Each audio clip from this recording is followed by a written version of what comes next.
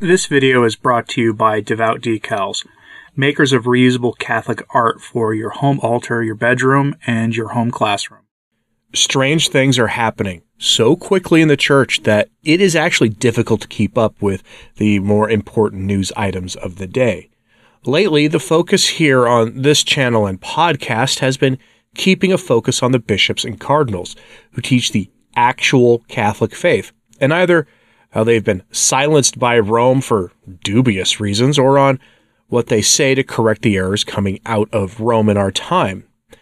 In the aftermath of Bishop Strickland being removed as bishop of his diocese, and in the aftermath of Cardinal Burke being the only cardinal in Rome so far forced to actually pay for his Vatican apartment when no one else has been, as a punishment for his unwillingness to remain silent in the face of error, any bishop, cardinal, or priest who speaks publicly in defense of the Catholic faith is taking a huge risk. We have another account of just such a cardinal speaking today, Cardinal Gerhard Müller, who may be the most frequent of all bishops to publicly correct errors coming from Rome. Müller is no traditionalist by any stretch of the imagination, but he seems dedicated to preserving the truth, and he has a very high profile in the church, and is taken seriously by moderates in the church on a great many issues, and it's the moderates whose minds that we as traditional Catholics need to win over. He gave an interview a few days ago to a German outlet where he spoke against a great many errors of the recent synod, and how the synod represents a break from the church's teaching on numerous issues that we've all heard about endlessly at this point. I want to zero in on the foundational errors he spoke about, and those errors are one of the reasons we're seeing good bishops and cardinals getting canceled by Rome. So, to the present rulers of the church, only Francis may interpret doctrine and dogma, and everyone else must simply repeat what he says, regardless of how erroneous it is. Any opposition to what he says is the highest form of disloyalty.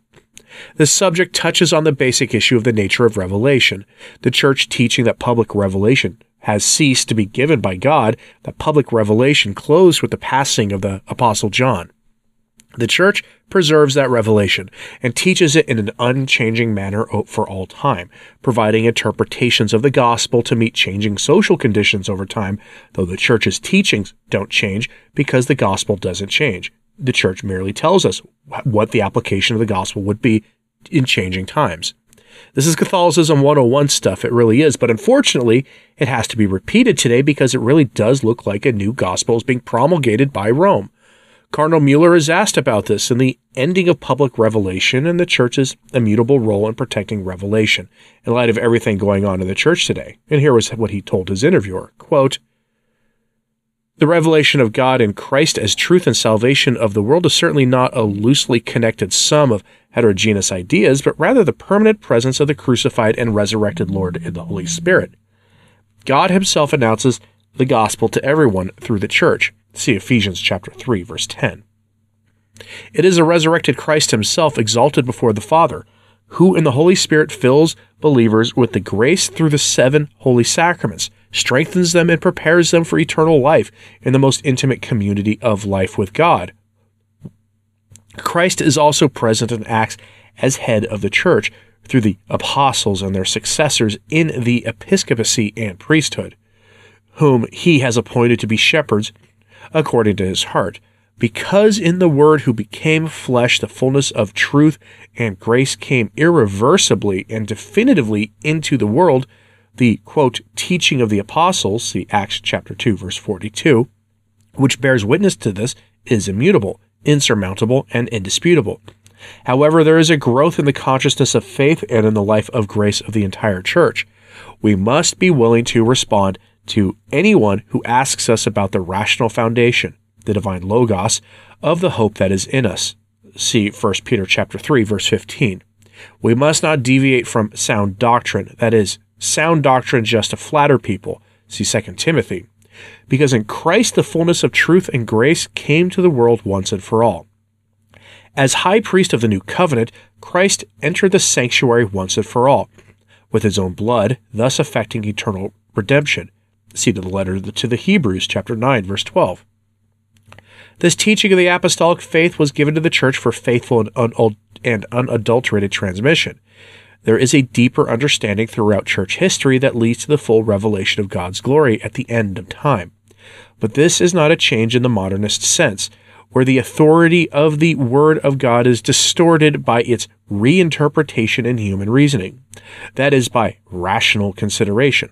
Vatican II thus describes the correct connection between the immutability of final revelation and its growing understanding in the listening and prayer of the Church. What was transmitted by the apostles includes everything that helps the people of God to live a holy life and to increase faith. In this way, the Church continues through the centuries in teaching, life, and worship, and transmits to all generations everything that it is, everything it believes. This apostolic tradition progresses in the Church under the assistance of the Holy Spirit. The understanding of the things and the words transmitted grows through the reflection and study of believers who consider them in their hearts through the inner intuition that comes from experience, spiritual by the announcement of those who by succession to the episcopate have received the sure charisma of the truth.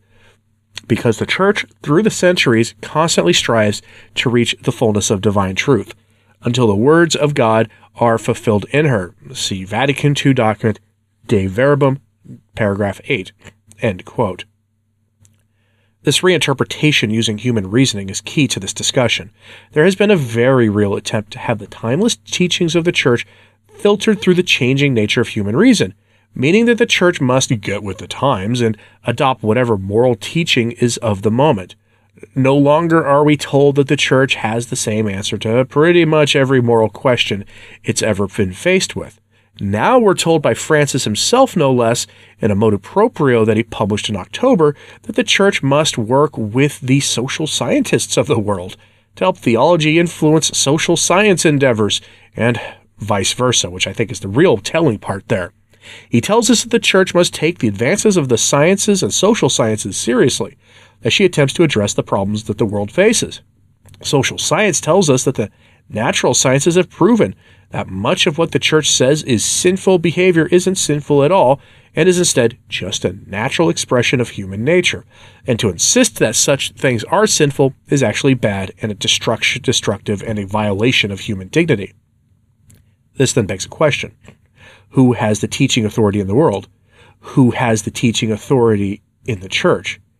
The answer to both of those questions on issues of morality and dogma has always been the bishops of the Church in union with the Roman pontiff as supreme shepherd.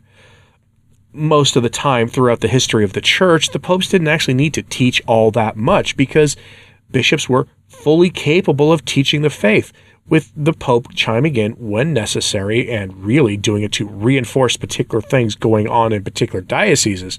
He'd do it from time to time, but otherwise, much was done by the local ordinary.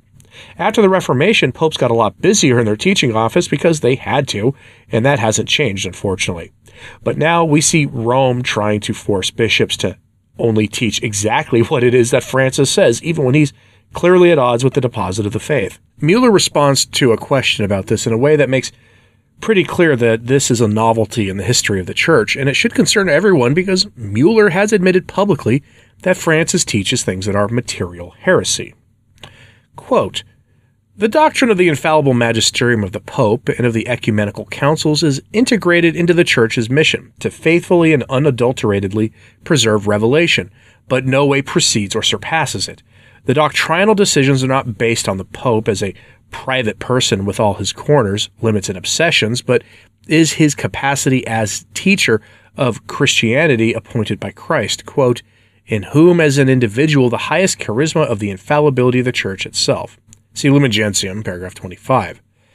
This formal authority is fully tied to the teachings of Christ and the apostles in Scripture and tradition, especially in the creed, liturgy, sacraments, and above dogmatic doctrinal definitions. For the Pope and the entire episcopate assembled at the council, however, the following applies, quote, "However, they do not receive a new public revelation as part of the divine deposit of the faith, the divinum fide depositum." See Lumen Gentium 25. Vatican I explains the dogmatization of papal infallibility. Quote, The Holy Spirit was not promised to the successors of Peter so that they would bring to light a new doctrine through his revelation, but so that with his help they would use the revelation or the legacy passed down by the apostles, the deposit of the faith to be sanctified and faithfully interpreted. See the Dogmatic Constitution, Pastor Eternus, Chapter 4.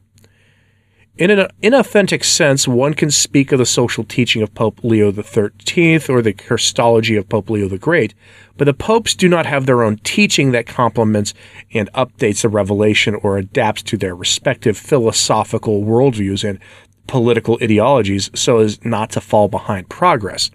It is a completely different thing when scientific theology enters into a conversation about the challenges that arise, for example, in social theory with the Industrial Revolution, and how human dignity can be preserved in the midst of enormous technological changes. However, it means keeping up with the times, resisting the trends of anti-human ideologies, and defending the inalienable personal dignity of every human being against massification and the use of people as mere material for war and economic purposes.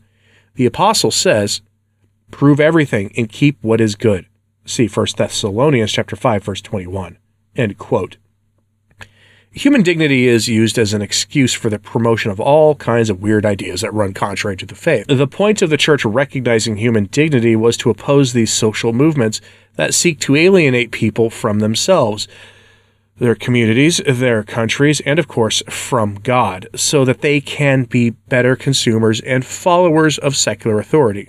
Now, human dignity is invoked for all of those things by the very same authorities we're told by Francis the Church should be working with. The same social and natural scientists that we're told that we should be putting our trust in, and his mechanism, meaning Francis's, for doing that is to control the teachings of the Church by forcing literally every bishop in the Church to just regurgitate what he teaches, and to punish anyone severely who stands against his errors. Hence why Bishop Strickland was told to lighten up on the deposit of faith stuff. It's also tiresome, really it is, but that's where we are today. What do you think about this? Do you see this stuff as why Bishop Strickland and Cardinal Burke and others were essentially canceled? Because they spoke up in defense of the deposit of the faith, the actual integrity of Catholicism? Let me know what you think of this in all the comments, please, and hit like and subscribe if you haven't. It does help. So does sharing this on social media. That helps too. As always, pray for the Church. I'm Anthony Stein. Ave Maria.